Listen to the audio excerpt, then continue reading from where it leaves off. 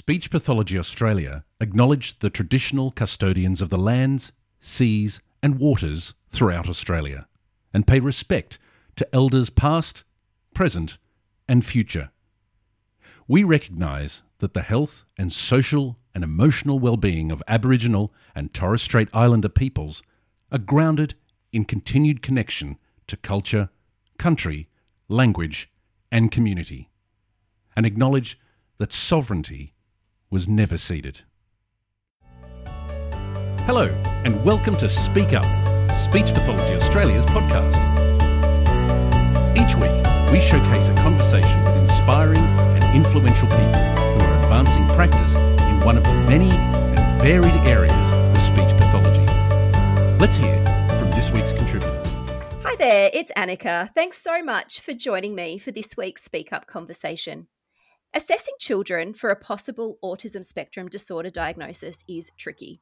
The impact of your diagnostic formulation on a child and family is life-changing, so I have always felt a lot of pressure to get my assessments just right.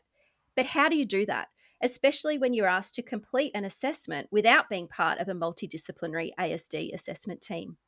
To help us all with our ASD assessments, I have the great pleasure in welcoming Robin Stephen to the podcast today. Robin has been the Director and Principal Clinician of Melbourne Child Development, a multidiscipline allied health practice, for 25 years.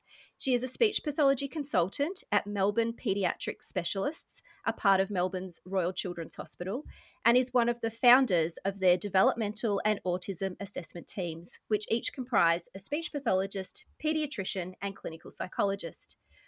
Robin was on the steering committee for the development of the National Guideline for the Assessment and Diagnosis of Autism Spectrum Disorders in Australia, led by Professor Andrew Whitehouse, and was recently on the working party for the soon-to-be-released Speech Pathology Australia updated clinical guidelines called Evidence-Based Practice in Working with Individuals on the Autism Spectrum, led by Associate Professor David Trembath.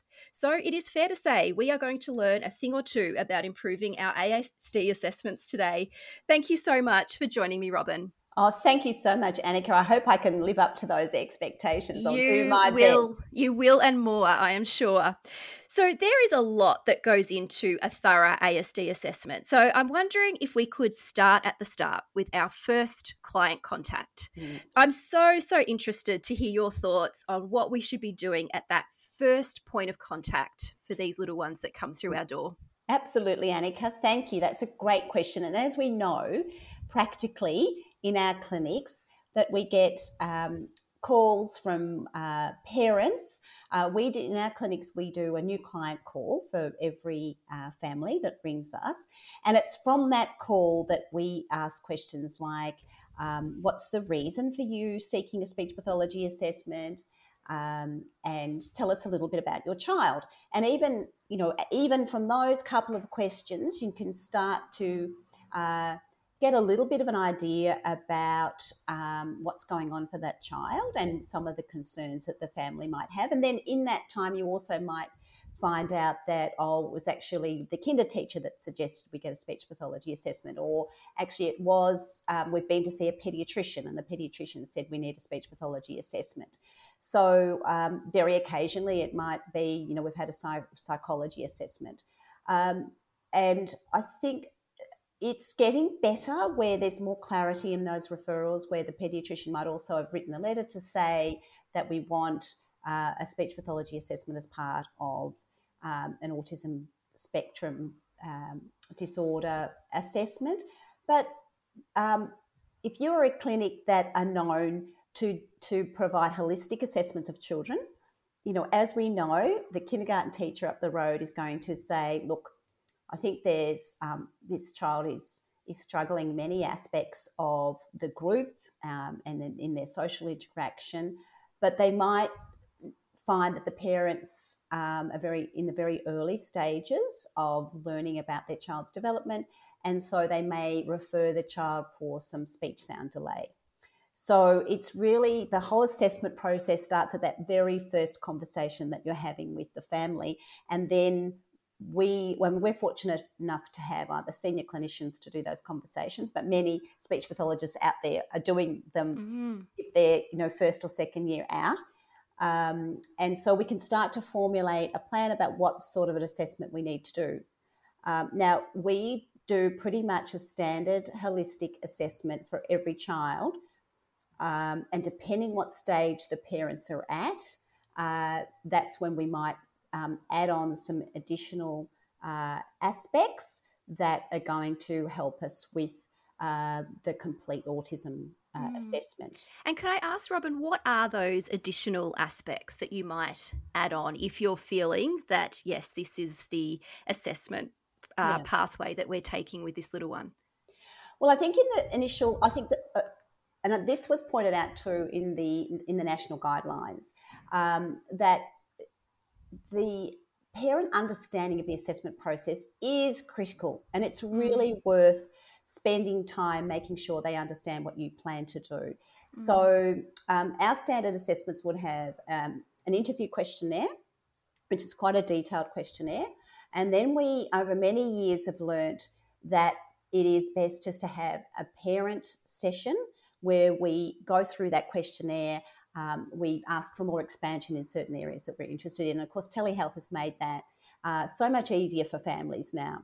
So we might, for example, if we ask about the child's, does the child ever get frustrated in certain situations, and the parents have ticked yes, we try and have drop downs so it's not too complicated.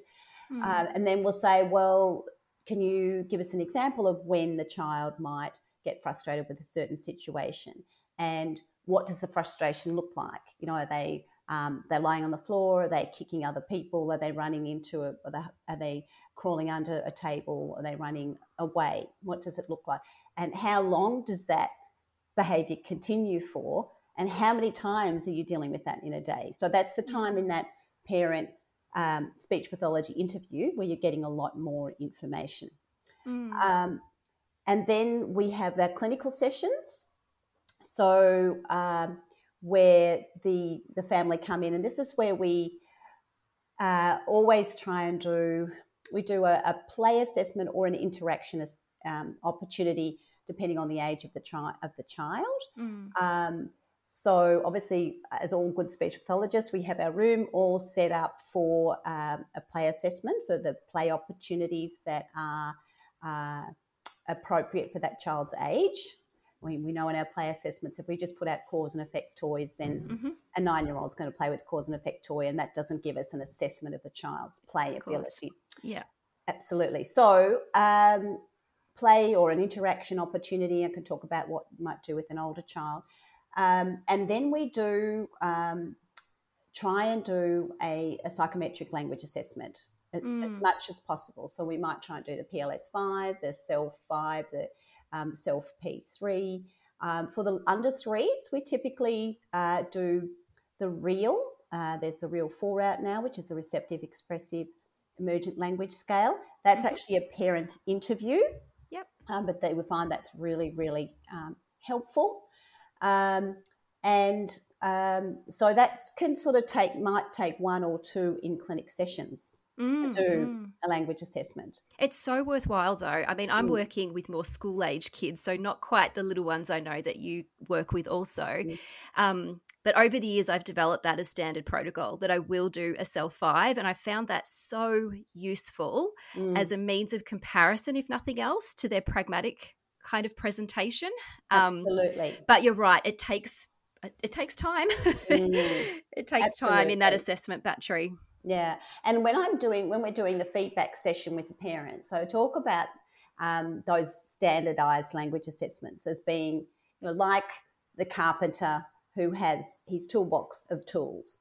Now, the carpenter has the tools, but the carpenter then, is an expert in going out and creating and building with those tools. And so when we do these standard language assessments, we're looking at what tools does this child have in their receptive or their understanding of what you say to them and their expressive language toolbox that then go out and interact with their education centre, interact with their community, interact with their more extended family. I love that analogy. That's gorgeous. Yeah. Oh, thank you. It really makes sense to the parents because, of course, then we've got the pragmatic language aspects of the assessment. Look, if anyone wants to ask me, or if you wanted to ask me, and you know, Annika and other speech pathologists know, when you do something, when you do the self, there are certain responses that give you a little bit of an indication of the way that the individual is thinking. And so it's as well as getting an idea of their what are in their toolbox. There's lots of particular strengths and particular challenges and patterns, and they're not all the same, as we know. The saying, "You've met one child with autism spectrum disorder. You've met one with child autism. with autism spectrum disorder." So, but there are some patterns that we see, or some in some of the subtests, and I think that this is where the national guidelines talk about an assessment of function, and I think this is what speech pathologists are amazing at doing. We do this holistic assessment of function, and by delving into the self, even at that point, it gives us really great information to be talking about in the recommendations. So, for example, if the child is having difficulty with subordinate conjunctions, if then, if the boy doesn't wake up when his alarm goes off, then he's going to miss the bus. Then you can talk about, it's really hard for that child to see cause and effect and to see links between information.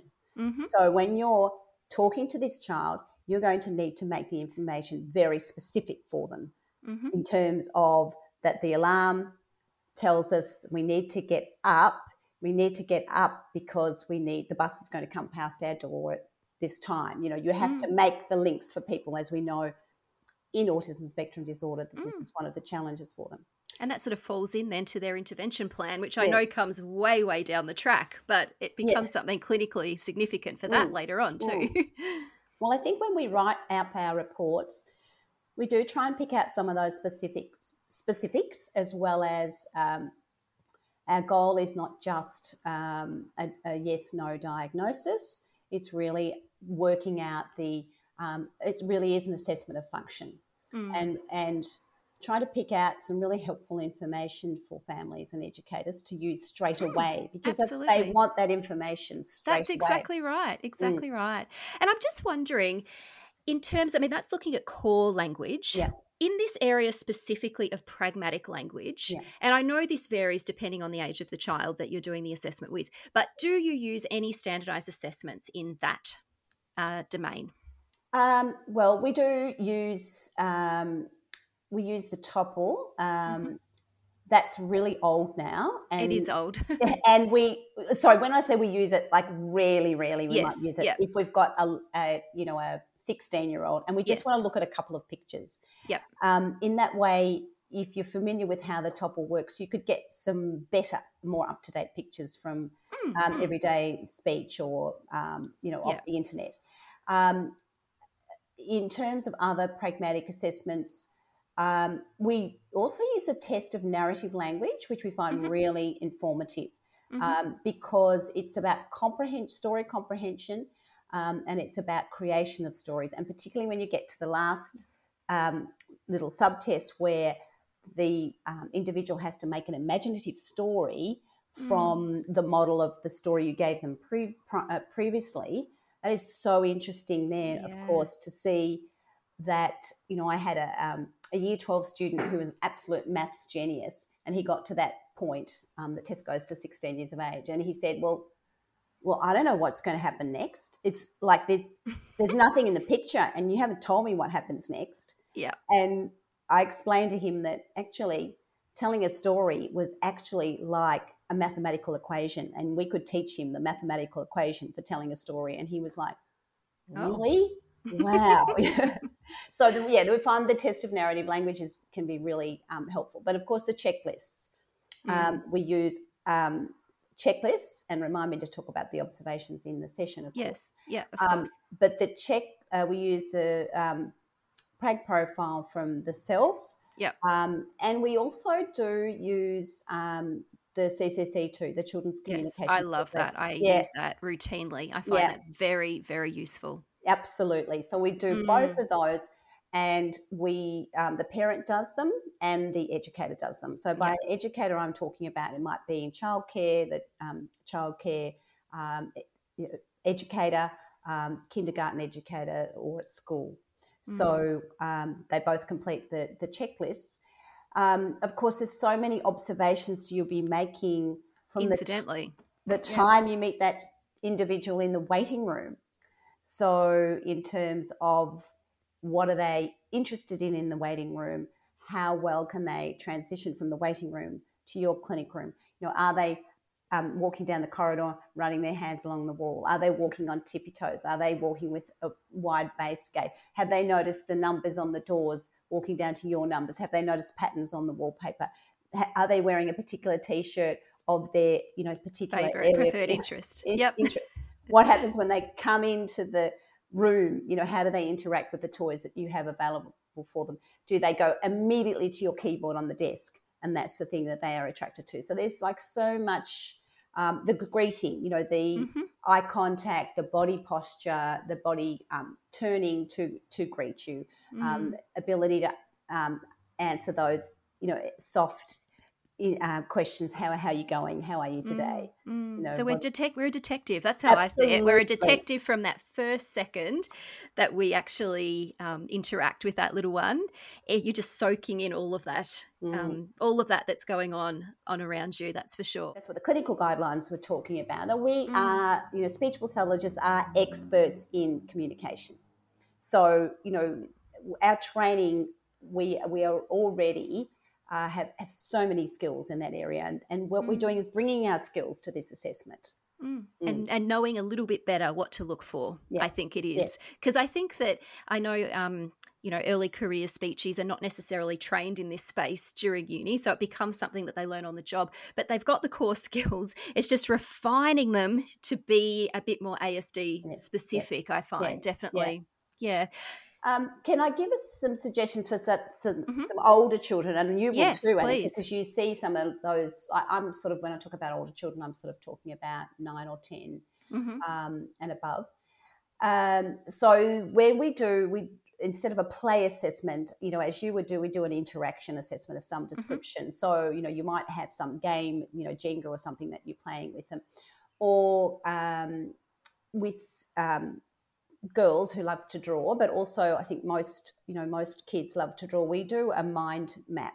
So because most children with ASD have pretty complex motor planning difficulties, we would draw our mind map first. So you'd have me in the middle, and then you'd have about 4 bubbles going off the side, and you'd have topics like, pets and family and things you like to watch and favorite foods or something. And so we do a bubble each as we go, and it just provides a focus on the drawing, and it enables them to write or to draw little pictures. And again, as speech pathologists, we get a little bit of an insight into their writing and into their spelling, and enables that assessment of that reciprocity between, if they say, oh, I've got a dog, and you say, oh, I've got a pet too. Do they ask the next question? Does anything come after that? Or then they say, I've also got a mouse, or, I've also got a cat. So it's testing that reciprocity, testing whether they can change topic, or whether they start on a particular topic and it's really hard to move them from that topic. So there's lots you could do in that informal. I like too, though, how it takes the focus off a pressured interaction, because you're both focusing on your drawing. Yes. So that pressure for eye contact and all those things that we know that a child that possibly has a diagnosis of ASD is going to find tricky. I really like that as a nice kind of way of doing that sort of more incidental type connection activity, because it does take a bit of pressure off. Absolutely. I have also been known to do things like walk away from the table and see if they're still talking to me, drop my pencils on the ground and see if they'll still talk to me, or whether they'll help me pick them up. There's so many little things, isn't there, that you can do within such an informal activity to get so much information. Yeah, Absolutely. I've got so many questions buzzing through my Yeah, head, yes, Robert. yes, yes. But one that I do have is: do you tend to do an observation in the child's natural environment as part of your assessment, or is that? Yeah. I mean, No, I know that's logistically yeah, that's really challenging for some practitioners yeah. to do, but I'm really interested in your thoughts on that. Look, that's an absolute must. Yeah. We absolutely do that. And when you said what changes might we add to our assessment depending on the initial phone call Mm, with the parents, if we might plant the seed to say we're going to do this, we're going to do an interview with you because you know your child the best. We want to learn all about your child, and of course, that what goes with that is all of the reports and information that have come with the child that you have to digest as well and incorporate. And we might say we're going to have these language assessments, explain what they are in layman's terms, and we'll say, and we might also want to go to your to do an observation session at your child's education centre and talk to the teacher. yeah. So if we are going down the ASD path, and even if we're not calling it an ASD assessment, but we can see it's required, we're Mm, still doing that to collect all of that information to pass on. mm, If we've got somebody working with us, like if we know that a psychology assessment has started, then we would check in because I believe you only need one person to do that observation. So if the right. psychologist has gone to the school and and done the observation, I mean, depending on who you're working with, I suppose, but most people I work with, I know if they've done the school observation, Mm-hmm. then I would get information from them as to what they were seeing. Mm. Um, yes, so I think speech pathologists are particularly good at doing that, though. Mm. Oh, it's so interesting, isn't Mm, it? And absolutely, sometimes you see a different little child from what you've seen in absolutely. your clinic room in both ways. Sometimes Yes, you're like, oh, wow, they're presenting a lot more, showing more skills than I expected. yes, Or sometimes it's absolutely vice versa, isn't it? yeah, It's really absolutely. telling. That was really interesting, though, what you said about if there is a little diagnostic team that's happening around this child. So you've got a psychologist that's commenced their component of Hmm. perhaps this ASD assessment, if that's what we're going to call it, Yeah, and you've started, it's so crucial to communicate with that person. But I'm going to be honest, that does not always happen. no, no. What's your I experience? totally agree with you. And I think this is where getting the history from the family is really important as to what have they done, who are they seeing? Because the family don't always join the dots between because they're Mm, seeing a psychologist. It's really important that you know about that. So it's really important to drill down with the family. And then yes, we are often the initiators. I like something I learned from a psychologist I was working with, and he would email me when he commenced an assessment with a child, just letting you know I've mm, commenced an assessment with such and such, and that would alert me that even though they might be coming to me, I would be checking in with that psychologist along the way. um, and I think it's important to do that too if you know the child's pediatrician, because for example, we had an example where I worked with another clinician here and we did a massive workup on this sort of late primary school child. We knew when the paediatrician appointment was, um, but then the family got an early appointment. They went into the appointment. The paediatrician didn't ask, "Are you seeing a speech pathologist?" Um, and we hadn't. The family didn't have the report with them. We had finished it, but the paediatrician made a single clinician diagnosis, like in mm, a 30-minute consult. mm-hmm, Now, in that situation, fortunately, it was accurate, but they didn't have the mm, hours of work we'd done and the observation visit. So mm. yes, the communication is really critical. Some of the pediatricians are amazing, and they will Yes, ring you. yes, but Yeah, not they're just always. no, no, absolutely. Yeah, it is a slight frustration from Mm, time to time, mm, that's for mm. sure. A couple of other burning questions that I have Yeah. buzzing around my head is, I guess, girls with ASD. Do you approach an assessment with a little one who is a girl any differently to what you would with a little one who's a boy? Um, I think that's a really great question, and I would say not really, because if they're little and you're doing a play assessment, then you're looking at like we use the Karen Stignetti Hmm. play levels and when we're setting up our play. And so it's, whether they're at the stage of symbolising events outside of their daily activity, or even if they're symbolising events of their everyday activity. Many children with ASD are not very good with dolls and babies, so that you would have something like a teddy or a character toy that they can use instead of a doll to be doing feeding and sleeping and bathing. So I wouldn't sort of be this. It'd be the same setup in those toys. Definitely with the older children, the mind map and the drawing and the coloured pencils are very attractive to girls, but it's more the observations that you are making, because girls who may be on the spectrum have much more subtle presentation, so they can often be interested in exactly the same things that their peers are interested, in unicorns or fairies or ballerinas, but it's like the intensity of which they are interested and the way that they play with toys that are related to that interest.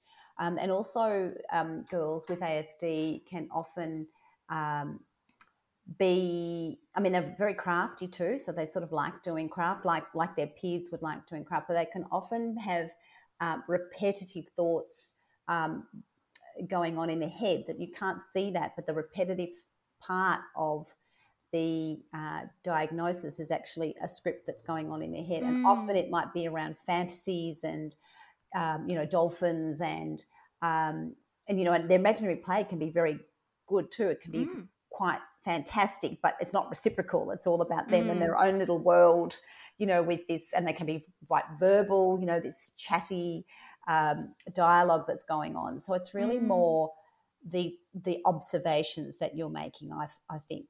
Yeah, and you're right. I'm very lucky that I work at a school, so I get to see the kids at school socializing, and some of those pragmatic difficulties in regards to friendships, which obviously we know is part of the DSM-5 criteria, are much more subtle. You're not necessarily seeing perhaps a little one that wants to be on their own, which with some boys is much more obvious when you go and observe them and you're like, oh, they've got no interest in actually connecting with their peers.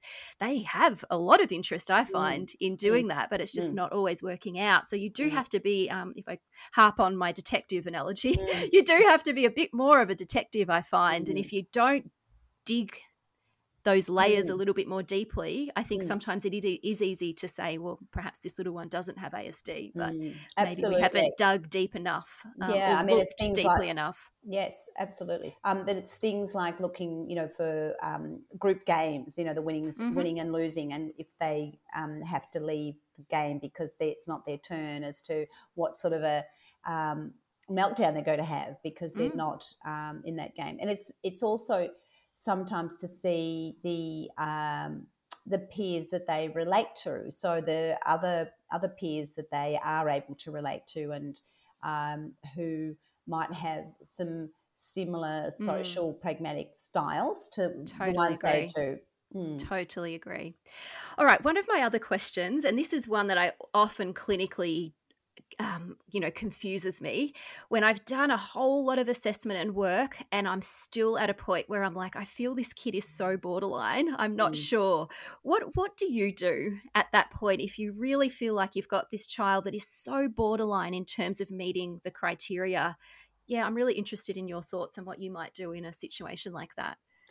That's a really good question, and that happens quite often. And so I think thinking about our assessment, and this was really useful to me just in a feedback that I did a week ago, where the parents were not really at the point of wanting to explore a diagnosis of autism spectrum disorder. So I talked about that we had conducted an assessment of functioning. So I talked about where this little one was in all of those aspects of interaction, play, where their language were, where the little idiosyncrasies were in their language, where they were pragmatically, where they were with their peers, and as an assessment of function, and said that, in your diagnosis, in your formulation and summary, then you are saying that this little one is presenting with difficulty with social reciprocity and social communication, difficulty with non-verbal skills, difficulty with friendships appropriate for their age. They play in this particular way with repetitive, organised way.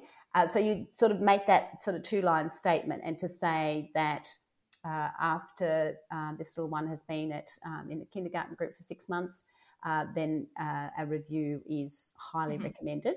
And I mean, it's so interesting now, isn't it? Because these little ones have been locked up in COVID for 2 years. So I think that we're going to have many more of those sorts of statements where we need to say, let them go to kinder for 6 months. Yeah. Let's just wait and review. Yeah, that's really, really good advice. And I totally agree with you. 2 years of disrupted social learning is definitely going to have an impact on our kids. Absolutely. And we certainly don't want to be falling into the trap of thinking that falls under something neuroatypical, when in fact it's just a consequence of not having an opportunity, that's for sure. Just another question. I really feel like NDIS has complicated this level 1, level 2, level 3 ASD diagnosis. And, that's, I guess, anything that has something related to funding always sort of complicates diagnoses. It's happened, with other diagnoses in the past, depending on where funding is, allocated at the time. What do you think about when you're thinking about whether a child might be a level 1, which obviously is that mild group of kids, or kids that present with mild impacts of ASD, versus our 2s and 3s? What are some of the things you think about when you're sort of trying to decide, or do you even decide whether they do fall into one of those levels? Yeah, it's a really great question. We definitely do try and decide because we have done a really big workup. So we really do have a very good picture of the child. I mean, I think the level 3s are clearer because they may have intellectual disability, they may be non-verbal, or they may be so impacted by their sensory and regulation that, they react in a very significant way to their environment, and they need. So level 3s requires very substantial support. Level 2 is requires substantial support, and that is where they are having difficulty with their social interactions, their friendships. But to me, it's the use or the understanding of social context and social messages in their education. They're missing out so much in receiving the educational information because they're not reading the context and the teacher and their peers. And also sometimes their repetitive or their restricted interests are really interfering with their capacity to be able to take on information that's not of their interest. So that's level 2. So I think that they are, to me, they're fairly clear. To me, level 1 is not clear at all because I feel that a child who sounds like a level 2 is going to be placed in he's going to be at a mainstream school, and that is going to be a massive struggle for them, hour after without hour. Support. Absolutely.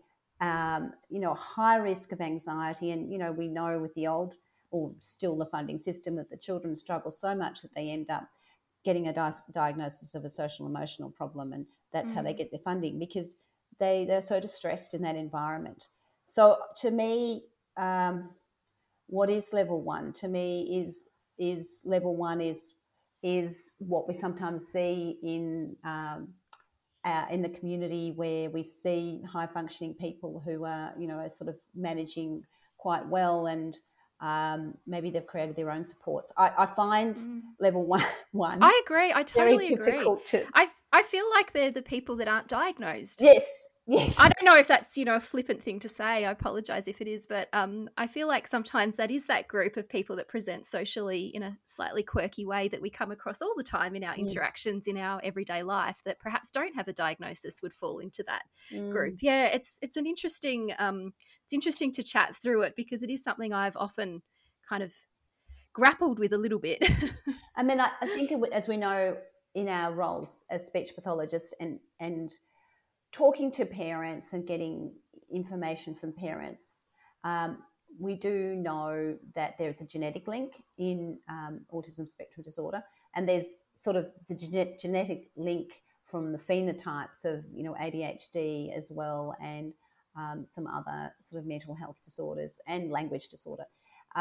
So often when you're working with the parents, just the way you're communicating with one or both of the parents would indicate that there are some difficulties with language processing and that the social side of the language processing and the emotional responses.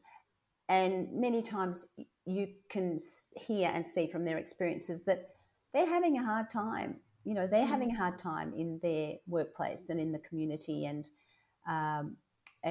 managing the complexities of families. So who is level one? And I probably should be able to, with my experience. No, I agree. I think it's a dilemma. It's absolutely, and it's good to sort of talk it out a little bit, because it is something I think people do think about sometimes. Definitely. Okay, my final question is about the new national guidelines for the assessment and diagnosis of autism spectrum disorder in Australia that I know you were involved in. I'm just wondering whether these guidelines will change, or if anything's come from the guidelines that might change the practice of a speech pathologist in terms of doing an ASD assessment.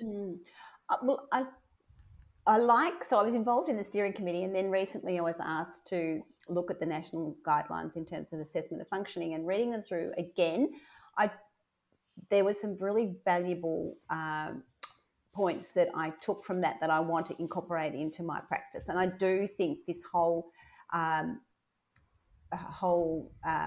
structure or framework of thinking about your assessment is an assessment of functioning, and which may or may not lead you to a diagnosis.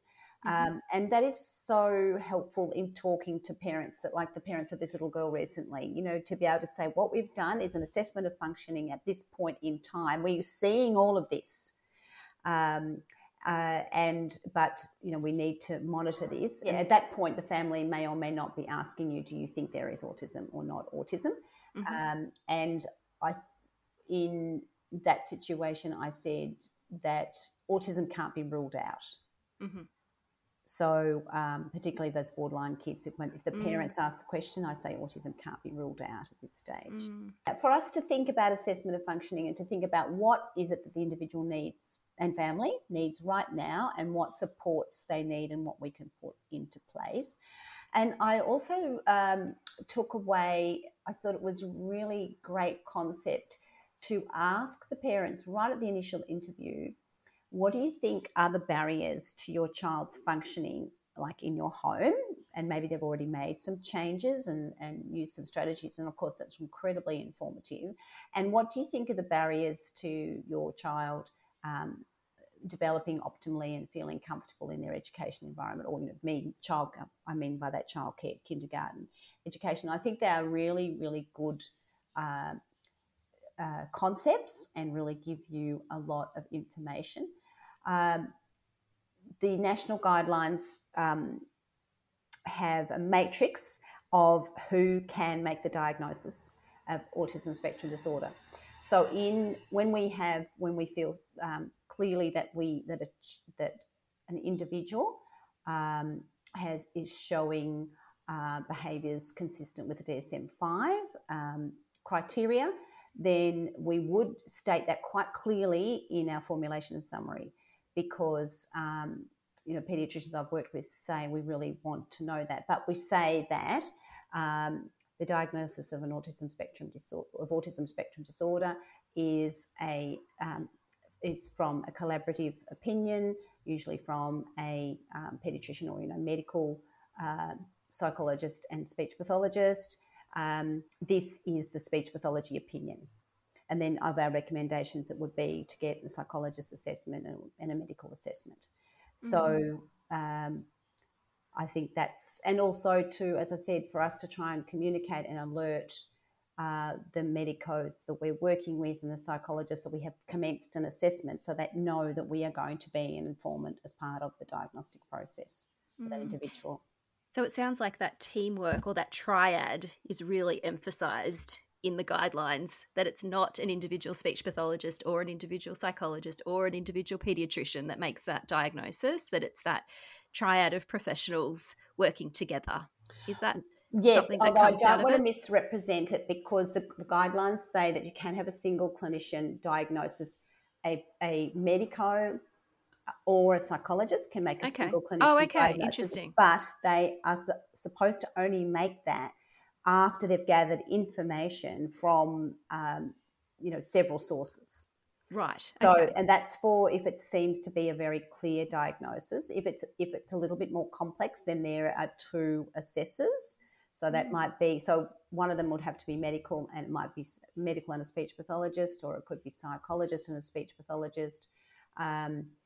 And then for the more complex is when you would have that 3-person team for that sort of tertiary level assessment. I think, look, I won't talk about the multi-D team, but I think that has many advantages for families in terms of efficiencies, as well as the family really feeling like they and their child have been heard and seen. Yeah, I've worked on one before. They're fantastic, and I totally agree with that. I think families find, the assessment process is stressful, there's no doubt, but I feel like families find that assessment process a little bit easier to manage in lots of ways compared to the assessment process where they're going to multiple different professionals at different times, definitely. It's been so lovely speaking with you today, Robin. I just want to give you an enormous thank you for being so willing to share your expertise, and also for all you've done for Speech Pathology Australia and our profession more broadly over so many years. So thank you so much for that. Oh, thank you, Annika. It's been an absolute pleasure. I've really enjoyed the opportunity. Thank you. Likewise. And thank you to everyone for tuning in to this episode of Speak Up. Have a fantastic week ahead, and we will be back with another episode next Wednesday. Thank you so much again, Robin. We hope you enjoyed this week's conversation. Be sure to subscribe to the podcast where all good podcasts are found, and make sure you share it with your colleagues. You can also visit us at speechpathologyaustralia.org.au. Thanks for tuning in.